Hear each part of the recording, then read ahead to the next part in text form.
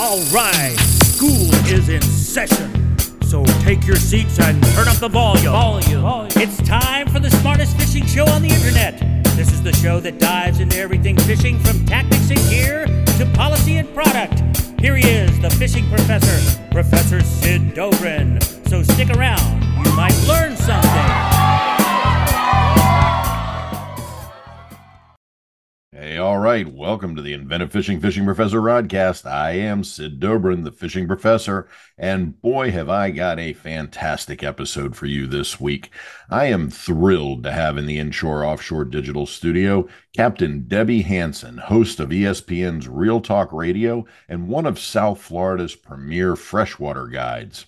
Hey, and during today's bourbon break, I'll be taking a look at Wyoming whiskey's straight bourbon whiskey. And then I'm going to count down my top 10 hard baits for targeting tarpon. So yeah, we've got a great cast for you today. Hey, speaking of casts, I'm not sure why this just came to my mind, but I'm a big Lee Marvin fan. And the other day, one of my boys and I were watching All Quiet on the Western Front, and we got to talking about war movies, which I love. And I asked him if he'd ever seen The Dirty Dozen, and we got to talking about what a great movie that is. But it reminded me that Lee Marvin was a fanatic offshore angler. The guy was incredibly dedicated to marlin fishing out of Hawaii and Australia. In fact, he once told a reporter, rather famously now, that he only made movies to finance his fishing. I remember seeing an article in an Australian newspaper or magazine about Marvin's obsession with giant marlin out of cairns, where he fished every year, and he claimed that he spent the rest of the year just waiting to get back to cairns. I also read once that he had caught more 1,000-pound-plus marlin than just about any other angler ever. Now, I'm not sure how accurate that is, but there's a lot of evidence out there that sure shows he certainly caught a lot of granders. Now, I'm not sure why I'm talking about this today, but I guess it's because when I find myself being a fan of someone, like a movie star or a rock star, it only ups their credibility with me if they have a fishing connection too, and Marvin certainly did. So speaking of Lee Marvin, there's this great scene in Paint Your Wagon, which is a fantastic Western musical, when Horton Fenty, who is played by Tom Ligon, tells Marvin's character, Ben Rumson, "There's two kind of people in this world, them that's coming and them that's going." And Marvin's character looks at him and says, "You don't know what the hell you're talking about." Just a great delivery and a great scene. And speaking of not knowing what the hell I'm talking about, how about telling all your friends, family, coworkers, and arch rivals that they should be listening to the Rodcast? And you should also be sure to subscribe to the Rodcast by clicking that subscribe or follow button on whatever platform through which you access the Rodcast. Hey, welcome to the Inventive Fishing Professor Rodcast. Let's get to casting.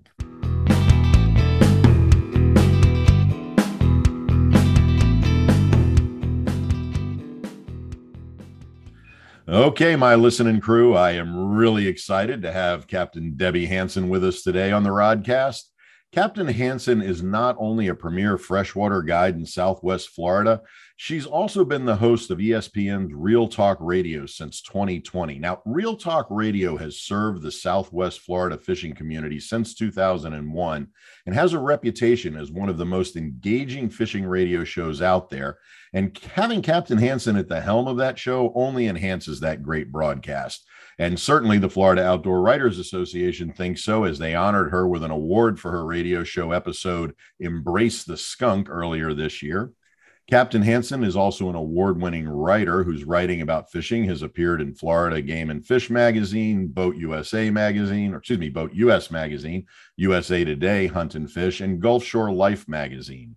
In addition, she's a regular contributor to the TakeMeFishing.org blog. And if you had the opportunity to listen to last week's episode 1.26 of the Rodcast, which featured a conversation with Stephanie Vadalero, the Senior Vice President of Marketing and Communication at Recreational Boating and Fishing Foundation, which is the parent organization to Take Me Fishing, you would know how important the Take Me Fishing organization mission is. And I'm sure we'll be talking with Captain Hanson today about that as well.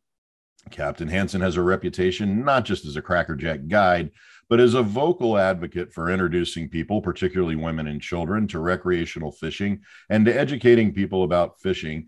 And that has led her to appearing on television shows like Lunkerville, George Poveromo's World of Saltwater Fishing, and A Fishing Story with Ronnie Green. She has also been a speaker with the Saltwater Sportsman Seminar Series with George Poveromo and the Virginia Fly Fishing Festival. Captain Hanson is dedicated to introducing more women to recreational fishing, and her company, She Fishes Too, provides resources and tips for the empowered female angler. She also serves on the board of Fish Florida, a nonprofit organization which helps people, especially children, learn about fishing in Florida's environment. Fish Florida is funded through proceeds from the sale of the state's specialty sailfish auto license plate. And yes, that's the same license plate that adorns my truck. As angler educators go, Captain Hanson is one of the most dynamic, and I am thrilled to have her with us today. Captain Hanson, thanks so much for being on the Rodcast. Sid, thank you so much for the kind words and the introduction. I am so looking forward to our conversation. Yeah, we've been needing to do this for a while now. I mean, I think the last couple of times we've talked, we've been sort of short shifted in time. So it's a good to be able to sit down with you and really talk through some stuff. Yes. Well, I know you're a busy guy, and the past couple of years have definitely picked up a bit for me. So I'm glad we could finally connect here via this forum. I'm just really thrilled you're here. So let's start with some origin story stuff, sort of get some context. You're a lifelong angler, and you really connected with fishing at an early age on Michigan's Upper Peninsula. And then when you moved to Florida as a kid, that connection expanded. Could you tell us about those origins and how your early introductions to fishing initiated the passion you have for fishing in the outdoors? Absolutely. My grandfather was instrumental in introducing me to the outdoors. When I was 5 years old, he took me out in his aluminum fishing boat, and we cruised and trolled on the waters of Stanley Lake, and he would troll for muskie and for walleye. And then in the evenings, we would fish from the pier for panfish, for yellow perch, for bluegill, for crappie. So I've got just so many amazing memories of fishing with him when I was a little girl. And I loved the fact that both my brother and I would spend time with my grandfather up there on Stanley Lake in Michigan's UP. But my grandfather never questioned whether or not I should be out there on the water along with my brother. It was just, he took me. And from then moving forward, I was his best fishing buddy. And the interesting thing is my brother never really took to fishing. He actually gravitated more towards hunting, and I gravitated to fishing. And honestly, those were just some of the most treasured memories that I have with my grandfather, was fishing up there with him and just learning from him. He knew exactly which areas of the lake different fish species would be holding. He knew that the largemouth bass were going to be on the north end of the lake by the lily pads. He knew the walleye were going to be closer to the center of the lake near the weed beds. And I just remember being fascinated with how he knew where those species would be at any given time of year and season. And I loved just the fact that I learned something new every time I went out there with him. So for years and years, when I had summers off of school and both my parents worked full time, that was my favorite place to be. I would spend the whole summer up there fishing with him, and I loved every minute of it. So that ignited the passion for me. So given that, then at what point and why did you decide to take that passion and make a career out of it? That's a great question, Sid. So I graduated from Western Illinois University with a degree in English and journalism. So I am actually applying my degree on the writing side a little bit. But I took a job in the online advertising industry. So I was doing online advertising sales, and it was a pretty intense position where we had a quota to meet every month. So regardless of what was going on with the economy or what might have been going on in the industry at that time, it was intense. You needed to make your quota, or you didn't really have that job security because you were only as good as the next account you secured. So both of my parents actually right around that same time were diagnosed with cancer. And it brought about an awakening within me. Obviously, I was very concerned for them, and I wanted to have more flexibility to be able to be there for them if they needed me. But it also made me realize that life is just way too short. And it's not a dress rehearsal. We're only given one opportunity to make it count. And so I started a blog. At the time, it was called Bass Fisherwomen. And I started it with a friend of mine, and we just took turns blogging. And one of the young ladies who was working in marketing for Take Me Fishing at the time, her name was Elizabeth Bender. She ended up finding that blog and asked if I would be interested in submitting a proposal to blog for Take Me Fishing on a regular basis. So I submitted that proposal, and one thing led to another, and I secured a contract with them, and then eventually was able to break away from my job and make the transition into the outdoor writing world. And then a few years later, I had a friend who was just very adamant about encouraging me to get my captain's license and to start guiding to supplement my income.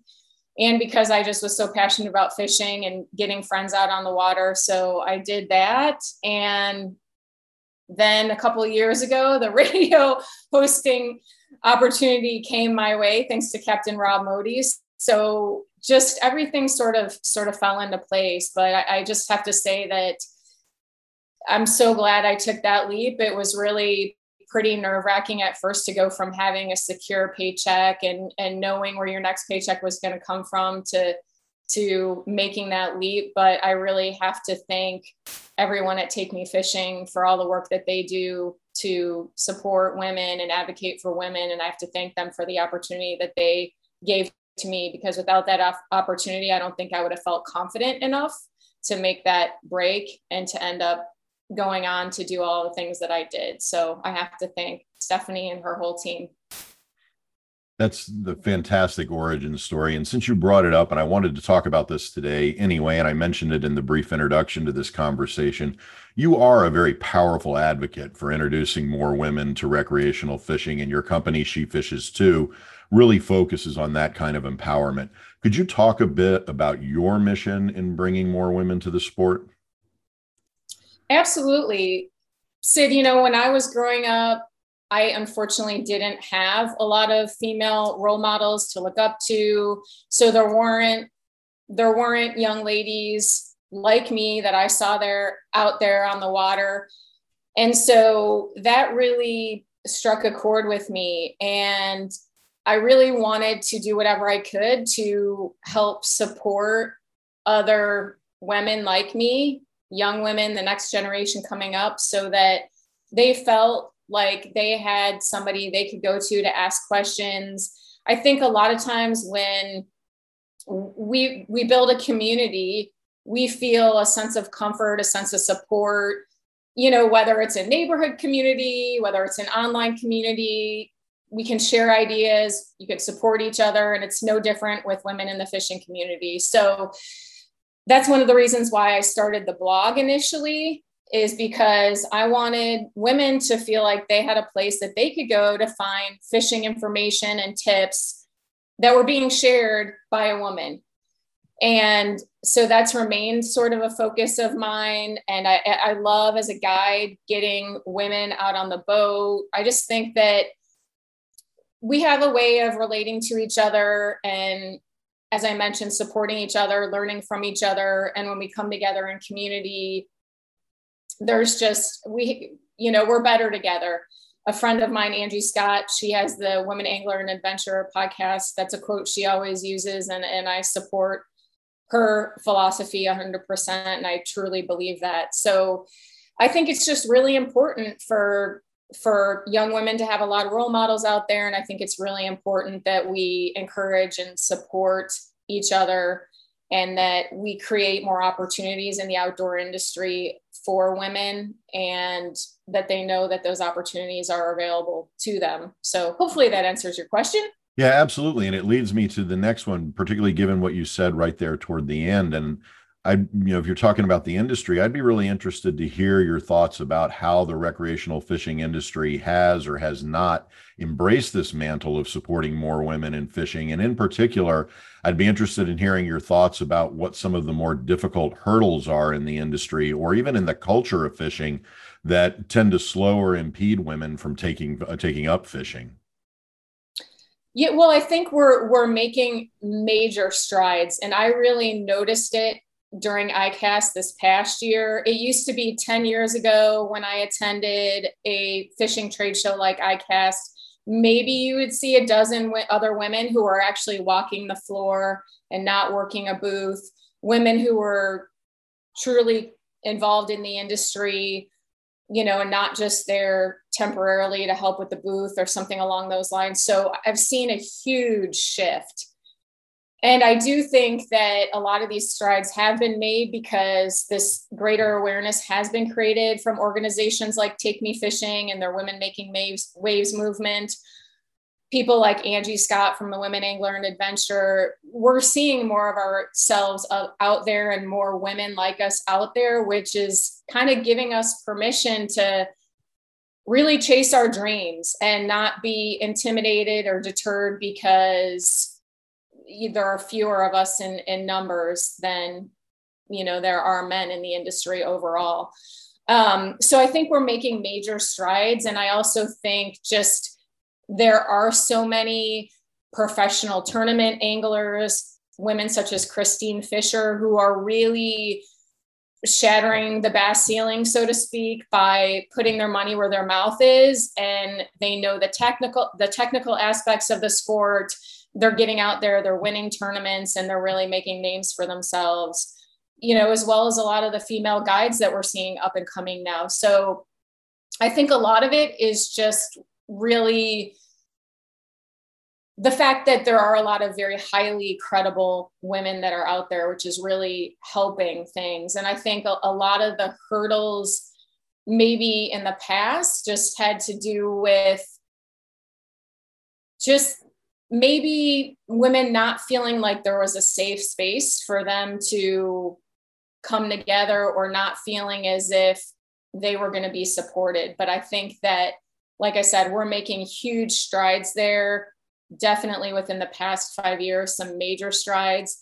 And I have to give major credit to the fishing industry, people like George Poveromo, who are bringing a lot of women on to do seminar series, bringing more women on to do TV shows and showcasing their abilities and their skills, which is really what it's all about.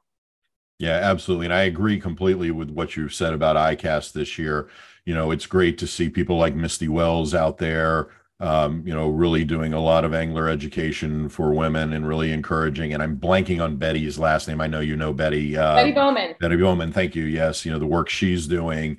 So yeah, I mean, there are some women out there doing some incredible advocacy work in these lines. And so I think this is really, really important stuff.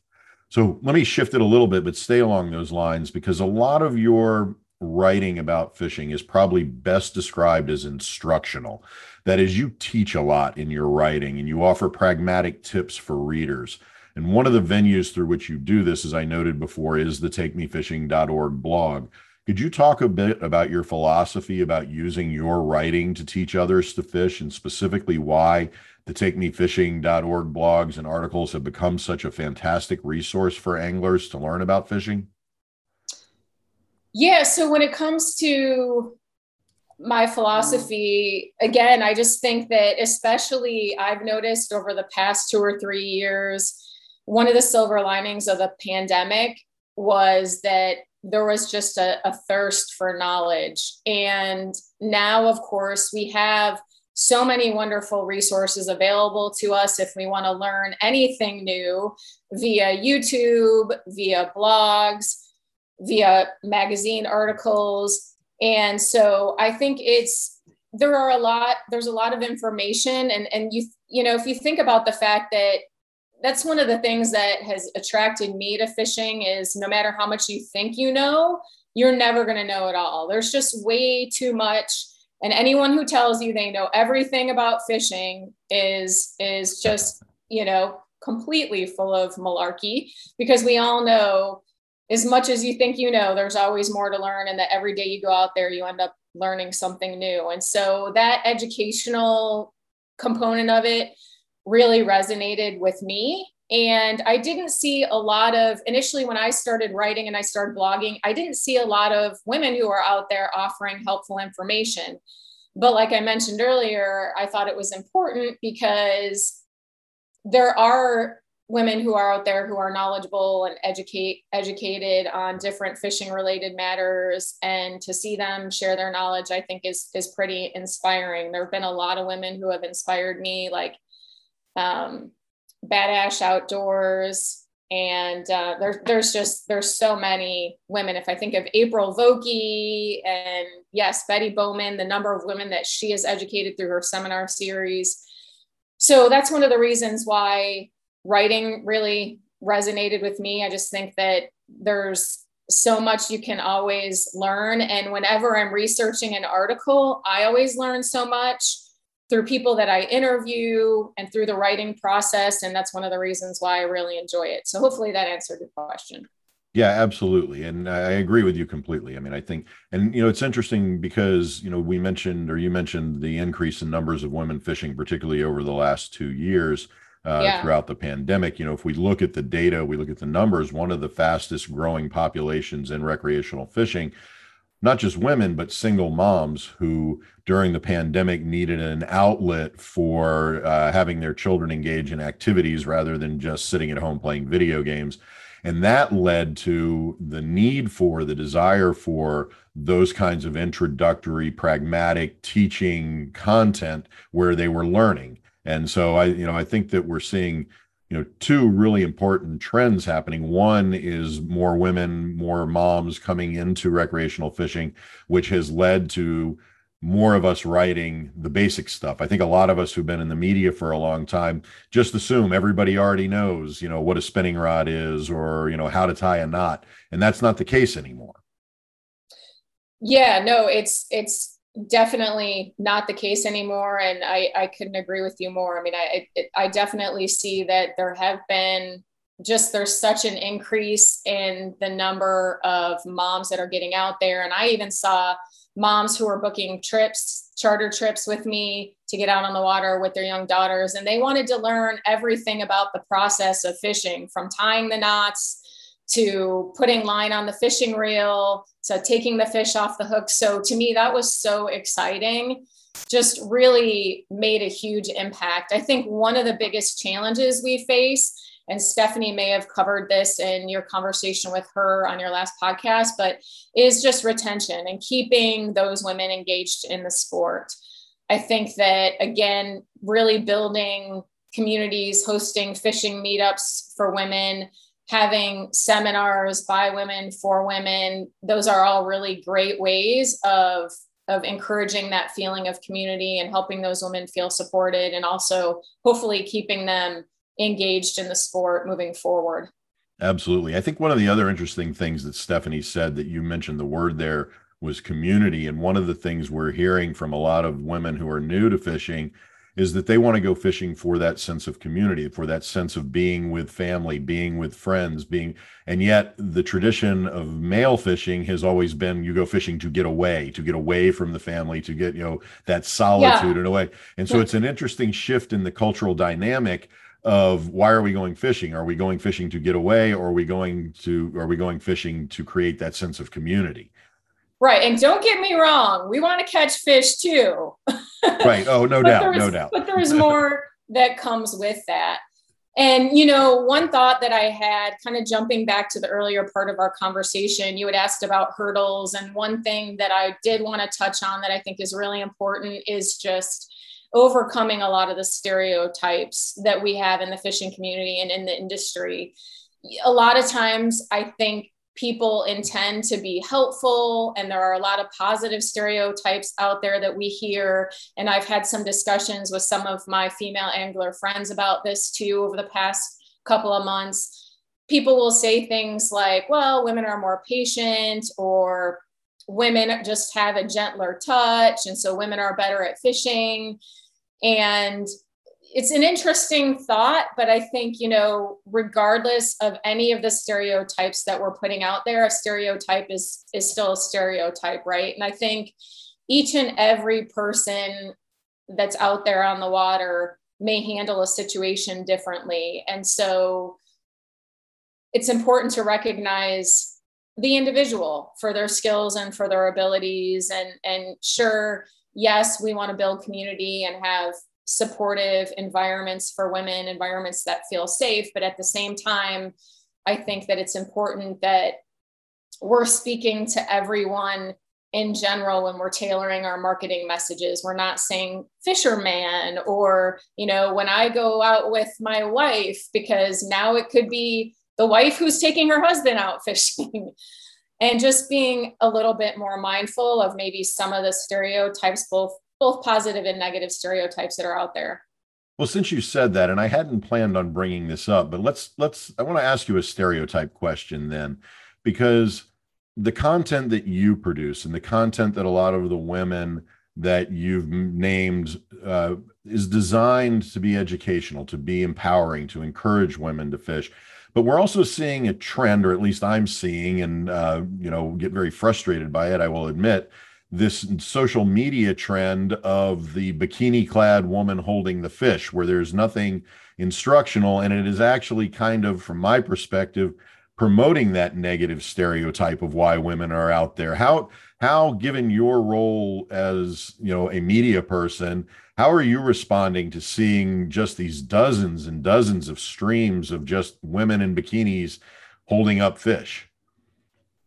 I think, first of all, I'm not going to be the one to judge, because we've all gone through phases in our life, and I definitely handle things differently. I do personally, because I really care about inspiring and encouraging the next generation. However, I know many women who are phenomenal anglers who are out there fishing in bikinis. So I think, again, it comes down to knowing that individual and really knowing, hey, are they out there on the boat because they are really diehard about fishing and they happen to be wearing a bikini that day because they're offshore fishing, and it was just, they didn't, whatever the circumstances were in that situation. I mean, like I said, I know women who are really amazing anglers and they do fish in bikinis, but for me personally,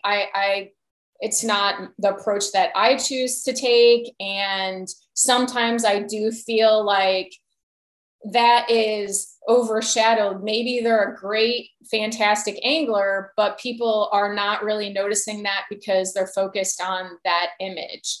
So the other portion of it is, if you're skilled and you're good at what you do, appearances really should be a moot point. It shouldn't matter, right?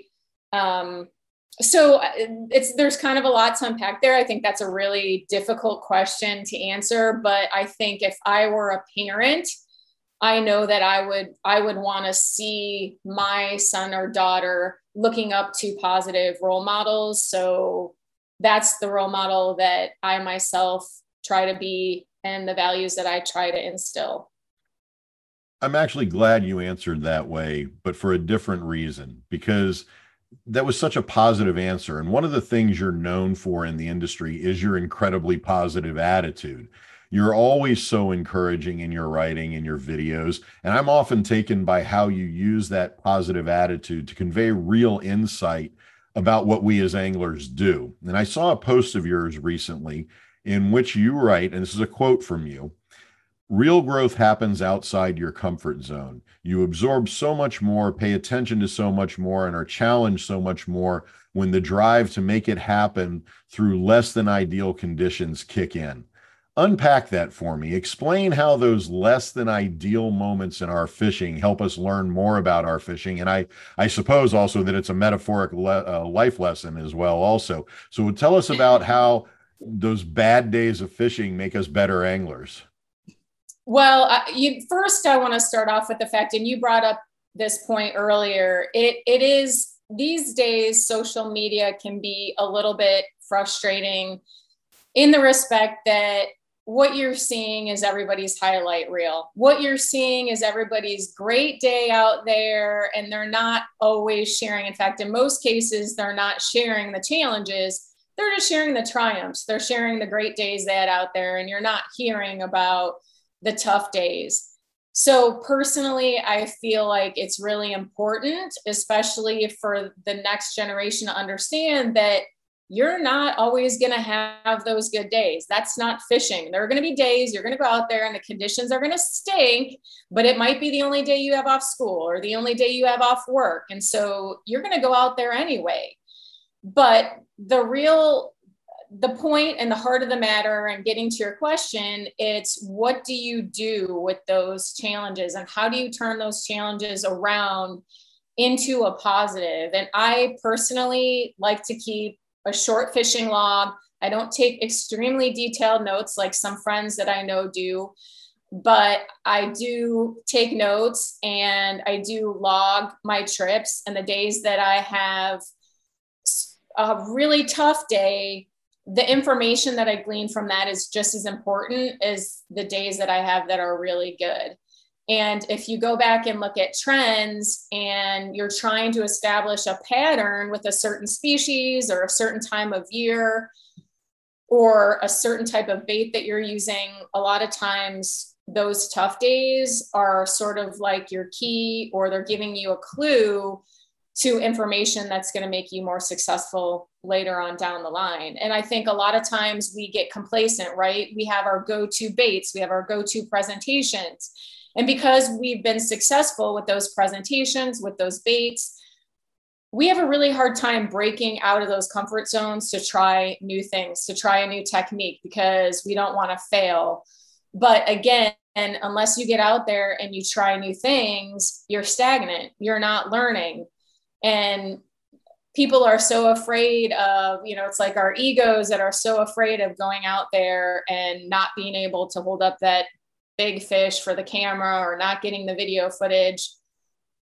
However, again, it's taking that challenging experience and noting it in your head and thinking about why it might have been challenging that day. Was there something different about the conditions? Was there something different about the water clarity, the water temperature? What exactly was it? Was there a particular type of, structure that was there previously that wasn't there anymore? Was there a storm that came in and blew out a sandbar? There's just so many different things that you can learn from the challenging days if you really pay attention and take note of it. And I think a lot of times people just get frustrated. They don't want to talk about it. They don't want to mention it. They certainly don't want to show it on social media, but we're not portraying the authenticity and the reality of what fishing is in those cases. That's such a great answer. I love that. And it makes me want to start the I failed, I got skunked today. You've got the one piece about why it's okay to be skunked also. I think it's just a great response. But I want to shift gears now. Okay. I got you here on the show and you're committed to angler education. So I want to take advantage of you as a teacher and as a guide and get some pro guide tips, some how-tos about targeting and catching fish. We just got a bunch of philosophy, background thinking, context. So I'm going to ask some pro tip questions, and bear with me as I need to do a little fishing professoring here for this next prompt. It's a little bit longer. And I want to ask you about peacock bass. And this is a species you guide clients to regularly. And I will admit it's a species about which I've been fascinated since my grandfather used to talk about wanting to go to the Amazon to catch them. I've never caught a peacock bass. A little bit of background: peacock bass were introduced to South Florida lakes and canals back in 1984. And they're not considered an invasive species. They're a non-native species. And the reason that they're not considered an invasive species is because they were intentionally introduced to Florida's waters by way of Florida Wildlife Commission. The peacock bass of South Florida were imported from Brazil, Guyana, and Peru, and the stocks were spawned at FWC's Non-Native Fish Research Lab. And according to the FWC, using the three stocks from Brazil, Guyana, and Peru increased genetic variability, and fish were stocked only after being tested by both the U.S. Fish and Wildlife Service and Auburn University to ensure that they were disease and parasite free. Now, one of the reasons they were introduced too is that they help control overabundant exotic forage fish. They've also become a prized target species for anglers in South Florida. So with that in mind, tell us about fishing for peacock bass in Southwest Florida. What are the methods? What are the tackle? What, I know you do a lot of fly fishing. What are the best fly patterns? Give us, how do I fish for peacock bass? Oh, you're going to make me give away all my secrets, aren't you, Sid? Only if you choose to. You just a moment ago told me that a lot of anglers are full of malarkey. So I figure as a pro angler, you're a pro liar too, right? Never. I would never exaggerate or stretch the truth. Isn't that part of being an angler? Part of being a fisherwoman or a fisherman? Right. Yes. So peacock bass are one of my absolute favorite species to target. And that was some great background information. Thank you for that. One of the reasons I love targeting peacock bass here in Southwest Florida is just because of their aggressive nature this time of year. So say from, I would say late March all the way through November is really kind of like the ideal time here in Southwest Florida to target the species. Given the fact that they're native to the Amazon, the hotter, the more humid, the better, the more active they are. And I love chasing peacock bass on topwater. So one of my favorite presentations, whether I've got light tackle spinning clients or fly clients, is topwater. Love topwater. So for my fly fishing clients, we're using topwater poppers in a lot of cases. And for my light tackle spinning clients, I like to use the Rebel Pop R, which is just, it's actually the teeny Pop R, which is a very small popper that is just phenomenal. It works really, really well for peacock bass. And you know, the peacock bass really, from what I find in this area, they key in on smaller presentations. So something that's less than 3 inches. I have heard of people catching them on larger topwaters, but for me, the smaller topwaters, hands down, I get a lot more action and a lot more strikes on. So basically what I'm looking for is here in Southwest Florida, the canal systems. I'm looking for riprap. I'm looking for rocks. I'm looking for culverts or canal bends. Peacock bass always gravitate to any areas where there's a lot of rocks because those rocks hold heat. So in the summer, when those fish come up more shallow, working around those rocks and finding any of those limestone rocks is a key part of finding where those peacock bass are going to be holding. Fly fishing, we already talked about topwater. I love using those topwater poppers. One of my other favorite presentations is a muddler minnow variation. And I use one that was tied by a good friend of mine named Joe Mahler. He ties it in very bright yellow or chartreuse and orange. And just it sits just below the surface of the water and that deer hair kind of floats a little bit and it makes a wake and the peacock just go crazy over that presentation on fly. So when I'm fly fishing, I'm using a floating line, especially during the warmer months of the year, because again, those peacocks come up very shallow to prey on forage.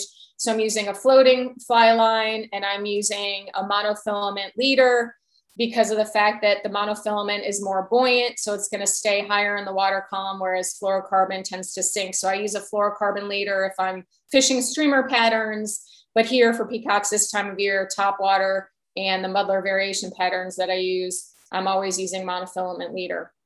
And same holds true for spinning gear. When I use the Rebel Pop R's on my light tackle spinning gear, I'm using like 8-pound braid, and then I use 12-pound monofilament leader with those poppers, and I make my leaders shorter. So I might use maybe like a foot and a half of that monofilament leader, because again, it's going to stay higher in the water column and it gives me better action on those poppers.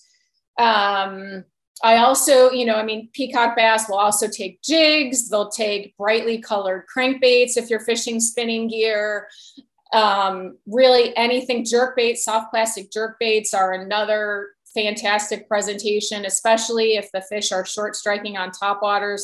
Usually those soft plastic jerk baits, if you work them really erratically, that's the key. The main thing, and I can't stress this enough, is if you're fishing those topwaters and you see that wake, you see that fish coming up behind your topwater, do not break your cadence. A lot of times when you're fishing, and I know you've probably done this before too, Sid, you see a weight coming up behind that popper and you get excited and something happens and you break the cadence and the fish turns off and loses interest. So the main thing is, if anything with those peas, they get fired up and they get even more aggressive if you speed up your cadence a little bit or maintain the same cadence. So that's really key in terms of getting those fish fired up and getting them to strike. Excellent. Great advice. So what's your personal best peacock bass? My personal best is 6 pounds. That's a 6 nice pounds. fish. Yeah. I would love to get a 7 or 8. I need to go over to the other coast to make that happen. What a lot of people don't realize is that our peacock bass fishery here in Southwest Florida is a little more sensitive.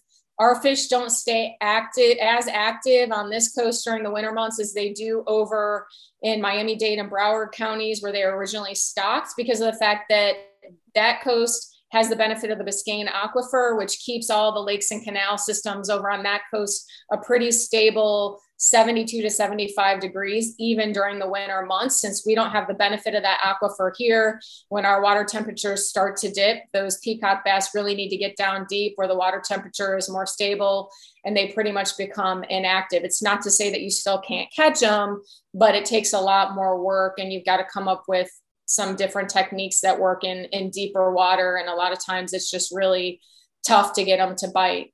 The other coast, that's not the case during the winter months. So it's also understanding the difference between the two fisheries and the best time of year to target them over here on this coast. Sounds a lot like the behavioral patterns of West Coast snook and redfish also in the winter, coming up the creeks, going deep and getting very lethargic and not striking. So yeah, definitely. Yep. For sure. So you do a lot of largemouth bass fishing too. And a few years ago, you wrote a piece for Game and Fish magazine identifying your top bass fishing spots in Florida. Without recapping that whole article, what are your favorite bass fishing locations in Florida? Oh, I'm going to give you 2. And that my list has changed a little bit recently. And I'm actually super excited because next week I'm going up to fish with Sean Rush on Rodman Reservoir. And that is definitely one of the best places to target double-digit bass and to have a shot at one. So Rodman is at the top of my list. Also Lake Ixtapoga, which is near Sebring. So those are 2 of my top largemouth bass fisheries. Obviously, I don't guide on those particular waterways. And I've had people say, oh, well, you're a guide. Why don't you just go up there and figure it out? But, anyone who fishes on a regular basis knows that there's just no way that you can have your finger on the pulse of what's going on in a fishery unless you're fishing it on a regular basis. So it's always best to hire a guide. And I put my money where my mouth is. Here, if I was fishing in Naples or Fort Myers, yes, I've got a good grasp on that because I'm doing that on a weekly basis. But for Rodman and for Lake Ixtapoga, I always would hire a guide because of the fact that those ladies and gents are out there every day and really focusing on the patterns of those fish and what they're doing at any given time. Well, when you get to Rodman, give a wave. I'm just down the road. I will. All right. So given that about bass, let's get some bass tips here. First of all, Tell us, and I know you've spoken about this before, but not today, but in other interviews, tell us a little bit about Florida bass and what makes the Florida largemouth different from largemouth bass everywhere else.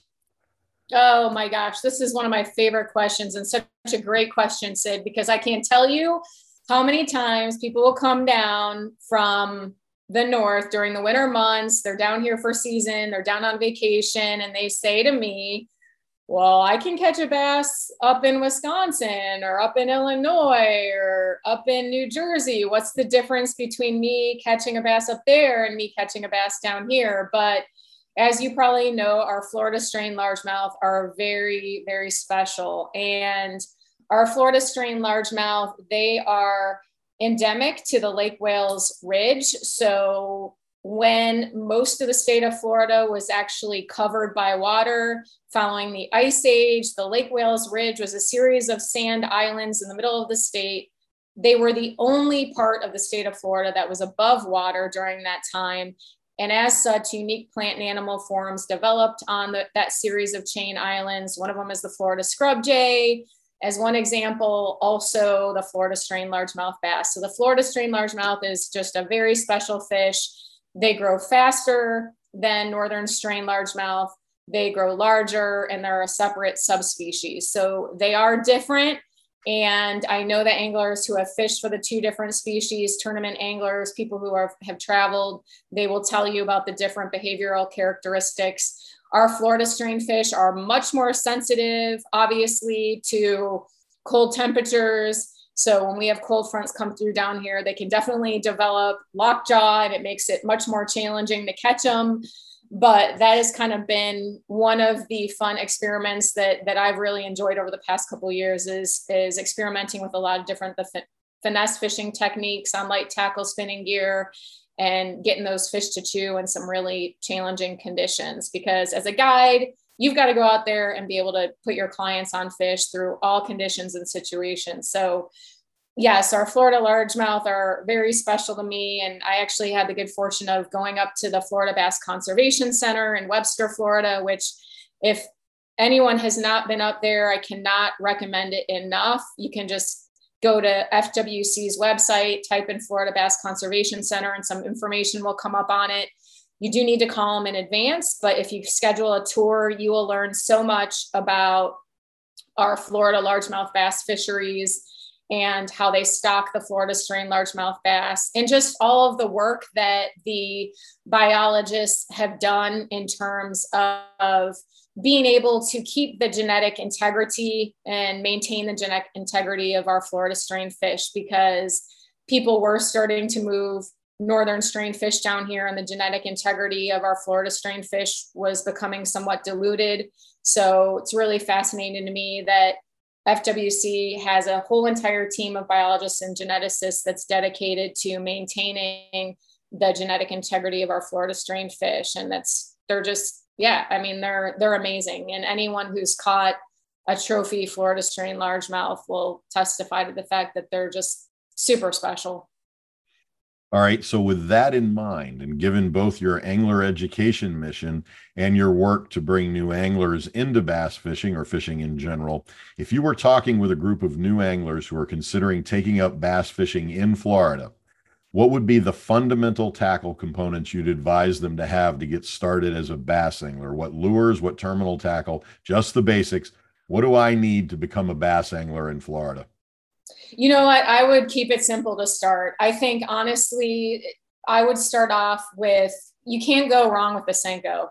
A 6-inch Senko, and fishing with, I would say, depending on where you're fishing, it depends on the fishery. If you're fishing the center of the state and you're fishing a ton of thick, heavy cover, then you're probably going to need some heavier lines, some heavier gear. But speaking from the perspective of, say, fishing down here in Southwest Florida, and that's how you're getting started, maybe in a local pond or in a local lake, which is where most young anglers are probably going to get started, most beginners, you can use 8 to 10 pound. I just use 8 to 10 pound braid on my spinning gear. And I'd use maybe 2 feet of some fluorocarbon leader, probably something in the 12 to 15 pound range. And then I'd use that offset wide gap worm hook and a 6-inch Senko. And that would be my go-to. In the challenging conditions and just to have fun and catch high numbers, I'll tell you what, nothing beats the Ned rig. And if you haven't fished with a Ned rig, that is another one of my absolute favorites. Z-Man's TRD, it's about 2 3/4 inches. I fish it on a 1/10 ounce jig head in most situations, depending on where I'm fishing and the current and the wind. And that little Ned rig catches fish like crazy. And I'm not even talking about in freshwater. It catches fish in the salty Ned will catch fish in saltwater. I've caught tons of species on it. Even peacock bass will take it. And for someone who's going out there and just wants to have a ton of fun and catch numbers, it's a great way to do it. Again, I'm using light line in that case because finesse is kind of my jam. So I'm using, again, 10 to 12 pound leader and probably about 8 pound braid. And I'm using spinning gear in that instance too. So I would just say, start with the Senko, start with the Ned rig. One of my other favorite go-tos is TTI Blakemore Swim and Runner. It was made popular by Randy Howell. And I can't say enough about that Swim and Runner. It is a underspin jig head. It's got a swim bait body. And that thing right now, I'm telling you what, the bluegill are spawning and largemouth are hanging around the bluegill beds. And you take that bluegill pattern swim and runner and you kind of bump it off the bottom or just steady retrieve it back a little bit slower this time of year because the fish are a little bit more lethargic in the heat, and that thing will catch fish like crazy. So that's just a few of my tips and favorites. So I'd say get that Senko to recap, get yourself a Ned rig, get yourself a swim and runner, and those are definitely my go-tos and will serve you very well in terms of catching bass in this area. That's fantastic. I am a big fan of the TTI Blakemore jig heads, the Road Runner. I think what Ron Stallings is doing over at TTI Blackmore is fantastic. So yeah, I'm a big fan of those jig heads. Absolutely. So you do a lot of fly fishing also for bass. What's your fly pattern for Florida bass then? Oh my goodness. So I would say during the early morning hours, this time of year, you get out there early, right before the sun comes up, and you fish until about 9:30. I love, again, topwater. I mean, seeing a big bass come up and take topwater, there's nothing more exciting. So I'm using topwater poppers, anything from a size 4 up to like a size 2. I don't use anything too crazy big because I feel like the big fish, definitely in the early morning hours, they get braver. And you don't always need to have a big presentation, especially when you're fishing in more extreme conditions, the extreme heat of summer or in the winter. I always downsize it a little bit. But the other thing, there's different frog patterns, deer hair frog patterns that are phenomenal. I love fishing some of the streamer patterns and the muddler minnow patterns too, and like olive colors, depending on the water clarity. I tend to gravitate to more natural colors and clear water conditions. So I'll use a lot of the olives or the browns and clear water conditions. And then when the water starts to get murky, especially if we had a lot of rain or wind, I use a lot of those bright chartreuse, fire tiger colors and things that have a little bit more flash. But yeah, so I would say I love, the good old Clouser minnow, the Clouser deep minnow and chartreuse and white is a great pattern for bass. The topwater poppers and yeah, I'd have to say probably like an olive and brown or an olive and tan muddler minnow variation would be my go-tos for sure for bass on fly. Excellent. I'm going to be tying some of those this week and trying them out then. Nice. In heading into a wrap up here, there are a lot of fantastic pictures of you and your clients out there on the internet, but there's this one picture of you that I got to ask about. It's a fantastic picture of you holding this incredible snakehead.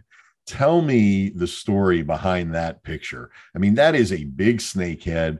The photography is fantastic. The colors are just bursting off of that image. Tell me about that fish, about that snakehead. I'm sure you know which picture I'm talking about. It was a relatively recent one, if I'm not mistaken. Yes. Yeah. So I have to give credit to a good friend of mine, Crazy Alberto Nee, who is just a phenomenal fishing mentor, a great friend. And I have been wanting to chase snakeheads more often. Living here on the West Coast, I don't really get an opportunity to do it very often.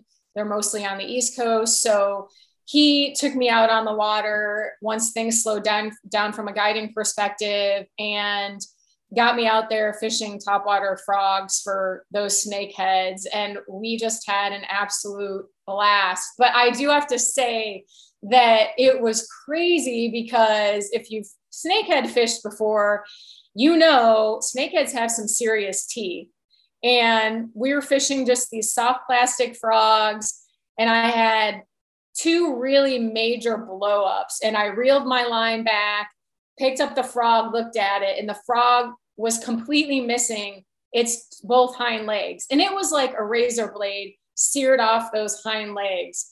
So, I mean, just snakeheads are so aggressive. And given the fact that I love topwater fishing as much as I do, it was super just so nice and awesome of my friend Alberto to take me out there and introduce myself. And also a young lady that I'm working with and mentoring, Gabrielle McGrath. He took both of us out that day. So it was a really special day because Gabriella and I both got on snakeheads. We've got them on top water, and it was just a great day shared amongst friends, and a really phenomenal learning opportunity for me, because like I said, I don't get to fish for them very often. And just seeing the power of those fish and just the strength and the way that they just explode out of the water. It's just phenomenal. I mean, phenomenal. And more people need to go out there and chase them, because there's definitely the opportunities to do that. And I know some people have feelings about the fact they are invasive,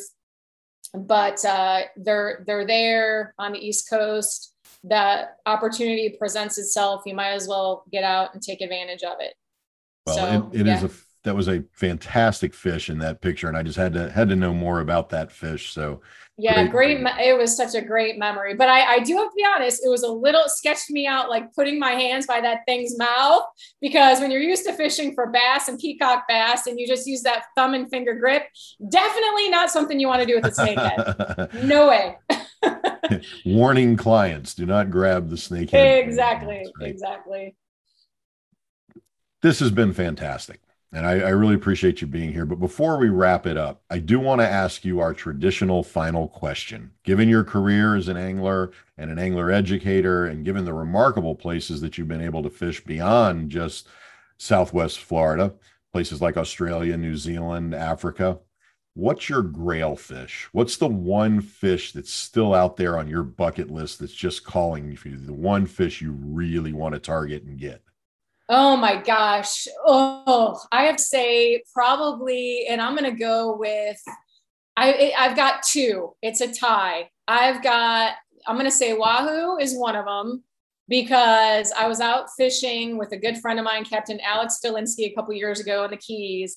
And I had one all the way up to the boat, and he went to gaff it, and the leader broke. The teeth just wore through the leader, and we ended up losing that fish. So it's kind of been like a quest of mine to get retribution. So I'm going to say wahoo. And man, just seeing that fish in the water and those, like the purples and the blues on that fish, so beautiful.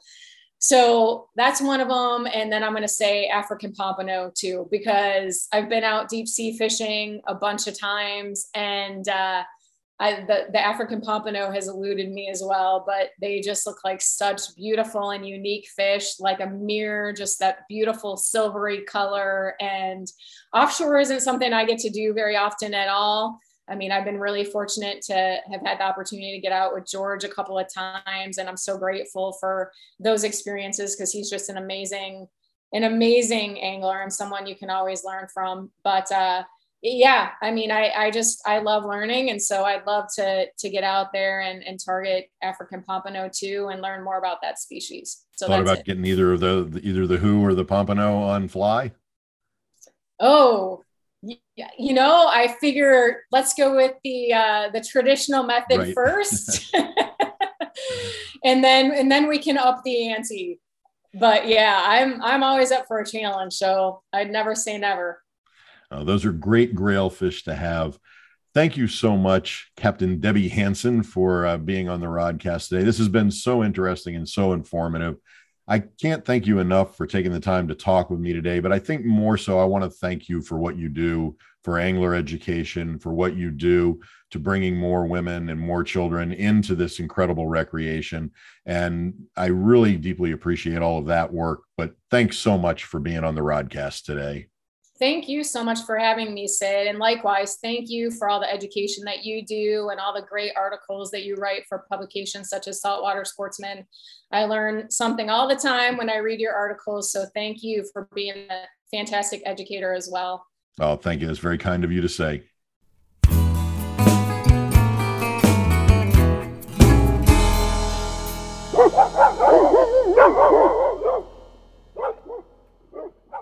Oakley dokley, my listening crew. I think it's time for a break, a bourbon break. a moment in the rodcast where we put the rod in a rod holder, loosen the drag a bit, and take a few sips of our favorite whiskey to give pause and thought to all the other rods we could have and all the other whiskeys we could be drinking. I am a firm believer in self-care, and I think there's no better self-care than caring for your rods and letting good whiskey do its stuff on your mental well-being. That also means, of course, that every time you meet a surly or mean drunk, just remember that it's all part of their self-care, so let them be.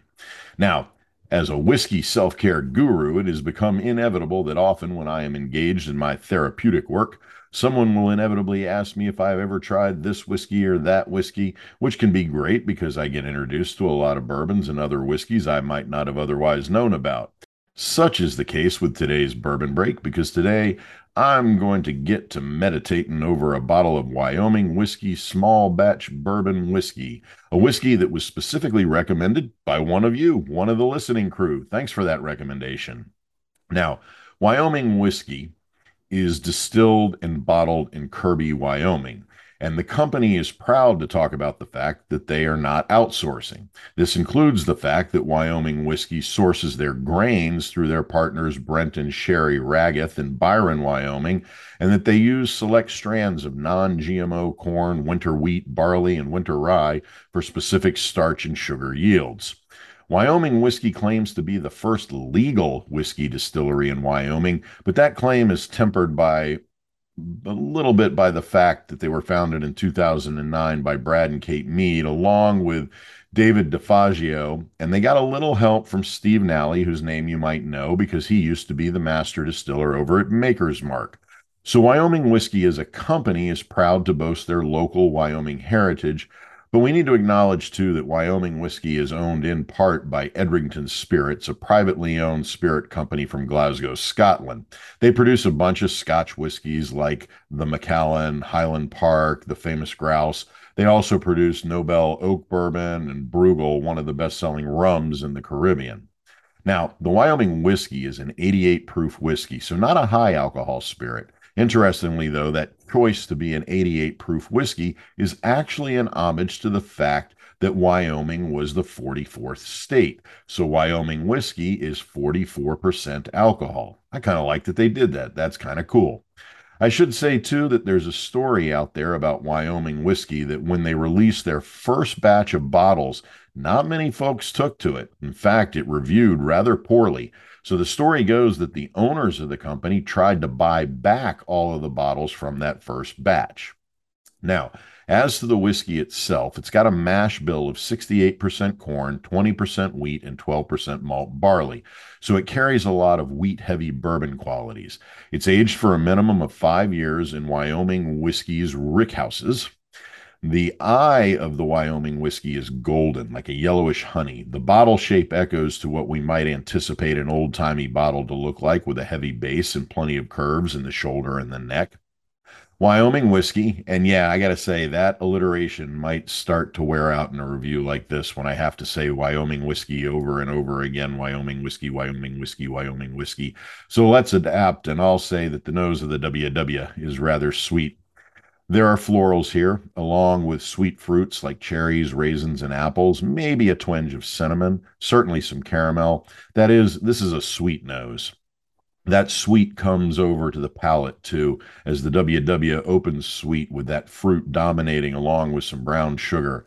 And despite being a 44% alcohol whiskey, the spice is a bit more evident than one might expect with a low-proof whiskey like this. That spice seems to show up in tones of black pepper.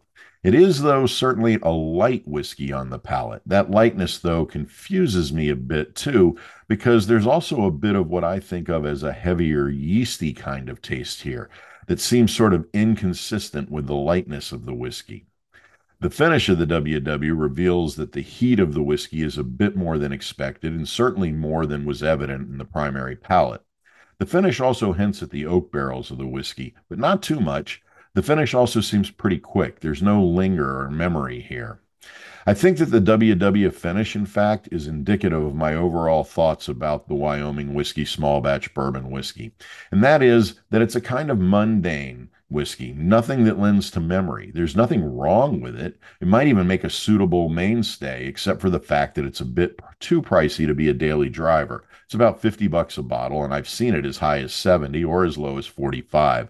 It's just not going to earn that front row easy access, well within reach, have your morning coffee position on the shelf. Yeah, the bottle looks good on the shelf, but the whiskey itself just doesn't get me excited about reaching for it very often. And that's all I have to say about that. So those are my thoughts about Wyoming whiskey, small batch bourbon whiskey. And before we get back to the rodcast, and as a final note and my regular disclaimer, as always, please keep in mind that the Fishing Professor Bourbon Break reviews are not sponsored. The distillers have not sent me samples, nor do they influence my reviews at all, though I am always open to sponsorship, bribery, and extortion. The bourbons I review are purchased out of pocket, and my reviews are based on the keen sense of bourbon know-how developed over many years in many of this country's finest watering holes, drinking establishments, dives, pubs, honky-tonks, and back alley speakeasies. Hey, speaking of, let me give a shout out to the Sandbar in Lawrence, Kansas. There is absolutely nothing classy about the Sandbar, but for the 2 years I lived in Lawrence, the Sandbar gave me nights of a Key West atmosphere in a landlocked Lawrence, and for that I say thank you. And like they say, a rich man lives in a castle, a poor man lives by the sea, but a whiskey glass and a sweet girl's kiss are home sweet home to me. As always, if you got comments about this week's Bourbon Break, feel free to email me at sid@inventivefishing.com. And now that's that. Back to the cast.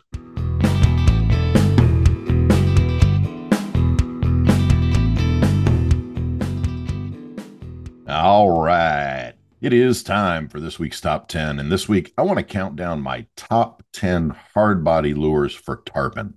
Now, I have to say at the outset that fishing for tarpon with hard body lures is not my favorite way to target tarpon. I find that I miss a lot more hookups when fishing hard bodies for tarpon, and I suppose that I explain that to myself not as something I'm doing wrong, but as a result of the hard bait interacting with the tarpon's bony plated mouth, making it more difficult for the tarpon to get a solid bite on the hard body lures. That's not to say, though, that fishing with hard baits is completely ineffectual. In fact, quite the opposite. Because of the quality of some of the great lures that are out there, there are a lot of hard lures that do just great on tarpon. And the ones on my list this week are the ones that I've had the most success with. Now, this list was inspired by an article I wrote for Florida Sportsman back in April of 2019. And in that article, I really focused on soft-bodied lures for tarpon. And in a past top 10, I counted down my top 10 soft-bodied tarpon lures. But here I want to focus on hard-body lures for tarpon. Now, a lot of accomplished tarpon anglers often conflate hard bodies and soft bodies to single conversations about lures. However, there's some distinctions between the two that affect the lure presentation and fish response.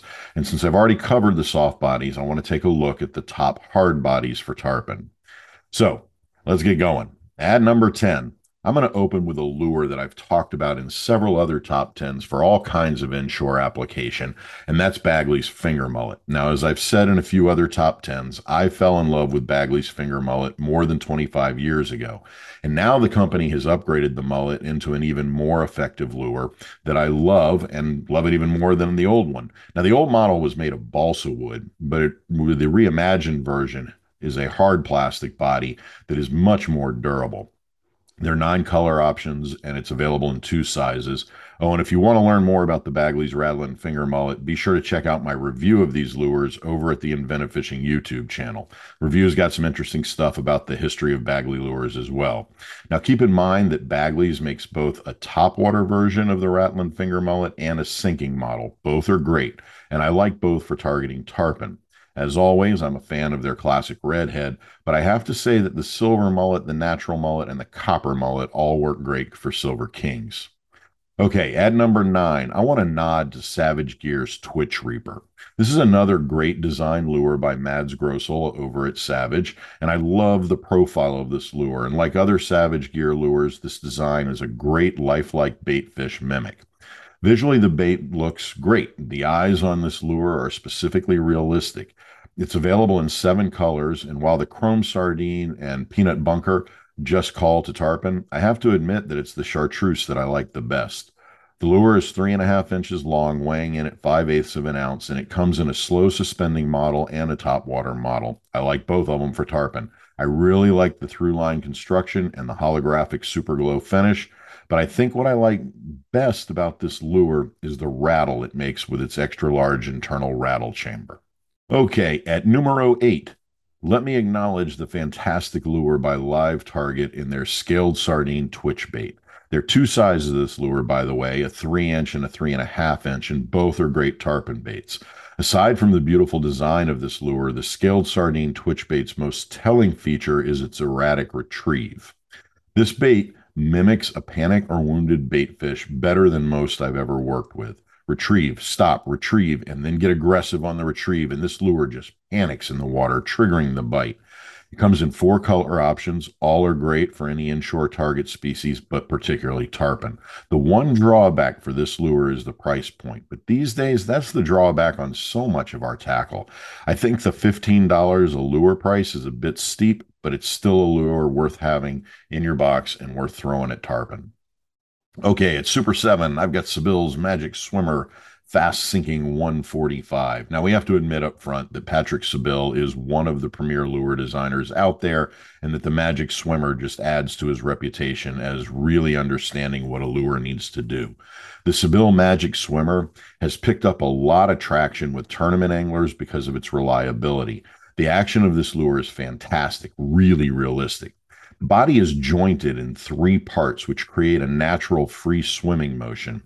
It's also got a unique sound chamber that, unlike a lot of loud lures that chatter, this emits a kind of discreet chatter. This lure casts really well and works at varying depths. Superior balance allows for excellent casting and a steady retrieve at variety of depths. It's a fast sinking lure, but a faster retrieve, it can be kept at a higher point in the water column. It comes in a dozen color options, but check out this silver mullet for tarpon. Okay, at number 6, let's go with that tried and true, always reliable in so many scenarios, the Rapala X-Rap twitching mullet. Now, I'll say from the start here that one of the things I love about the Rapala X-Rap twitching mullet is that it comes pre-rigged with VMC Coastal Black 1X inline single hooks rather than treble hooks like most of the lures in this list. Now, I recognize that by having these single hooks on a hard bait rather than treble hooks, it makes it even harder to hook up with a tarpon. But I think when you do hook up with these hooks, you get a stronger hold than a lot of the other lures that are out there.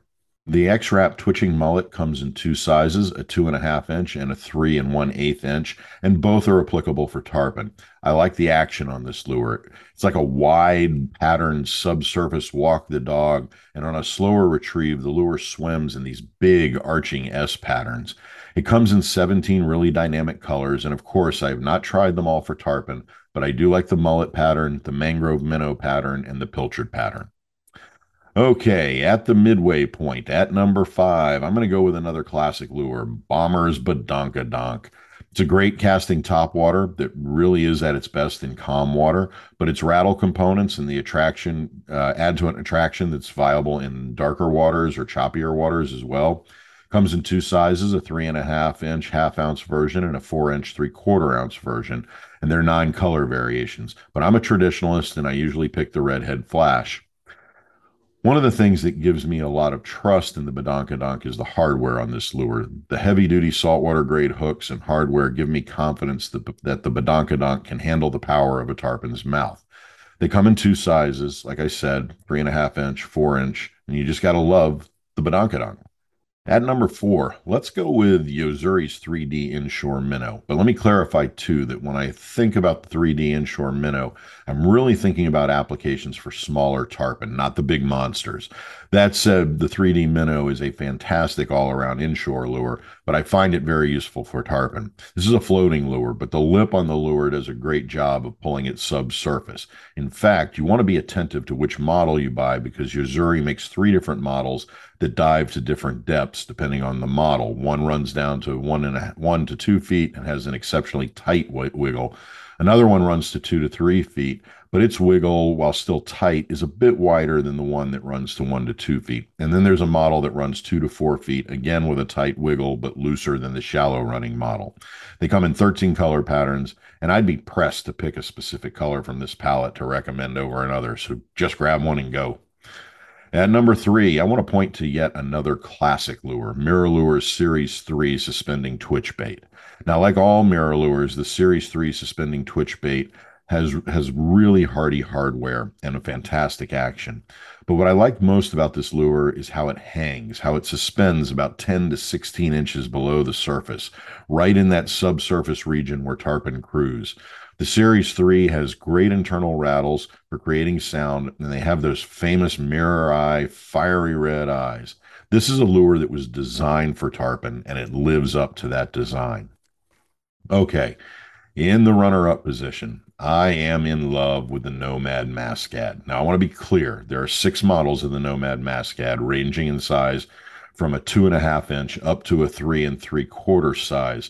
Some of these are suspending lures, some are slow sinking, and one sinking model. I like all these, but what I've started doing when buying the Mascad is to buy the models of the slow sinking that come pre-rigged with the BKK Diablo 5X single hooks rather than the ones with the BKK 1X treble hooks. I like fishing with single hooks for tarpon more than I do fishing with trebles. Likewise, one of the things I like about the Mascad is that they really are great for distance casting. And let's face it, when targeting tarpon, more often than not, you need the extra distance in that cast. So that's why I've got the Mascad in the number 2 position. Okay, so those are my top 9 hard body lures for targeting tarpon. But what, you ask, is my number 1 hard body tarpon lure?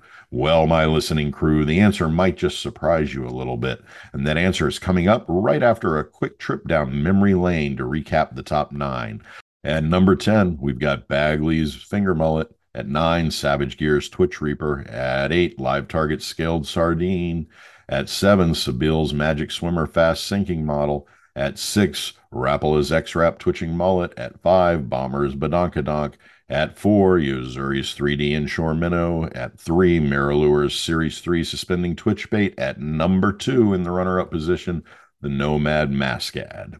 Okay, so my number 1 hard body tarpon lure is a newer lure, one just introduced this year, so you may not yet be familiar with it, or you may not have had the chance to fish it for tarpon. But trust me when I say that it's a great lure for many inshore applications and is just great with tarpon. I'm talking about Berkley's new Juke Saltwater. Like a lot of other lures in this list, there are 2 sizes for the Juke: an 85 millimeter, about 3 1/3 inch, and a 100 millimeter version, which is just under 4 inches. Now, unlike a lot of the other lures that I've looked at in this list that remain on the surface or just below the surface, the Juke actually runs a bit deeper in the 3 to 6 foot depth range. It's got great erratic darting action and great rattling sounds. It comes in 14 colors. It really is one of the most exciting lures to hit the market in a long time. So there you have it, the Fishing Professor's top 10 hard body lures for tarpon. And yes, I know you have your disagreements with my list, so feel free to email me, especially if you think there's a hard body lure that I've overlooked in my considerations of hard bodies for tarpon. You can always email me at sid@inventivefishing.com. And as always, if you'd like a Fishing Professor's top 10 about a particular fishing related thing, just shoot me an email and I'll see about adding it to my list for future top 10s. And that wraps up this week's Fishing Professor Top 10 list.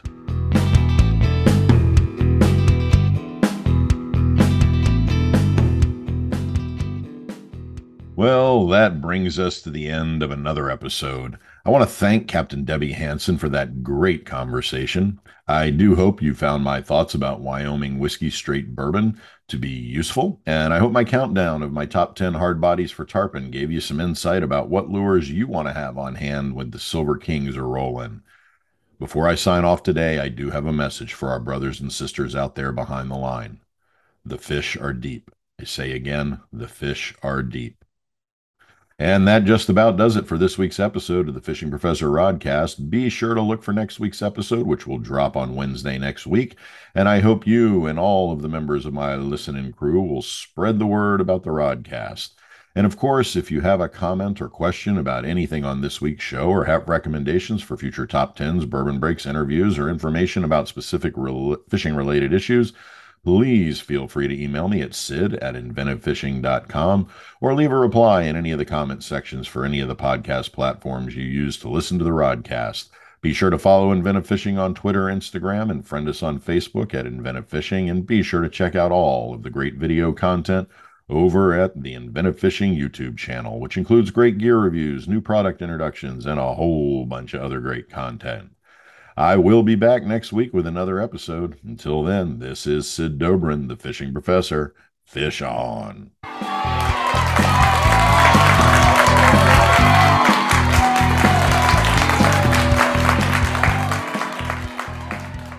The Fishing Professor Show is copyrighted by Inventive Fishing, LLC.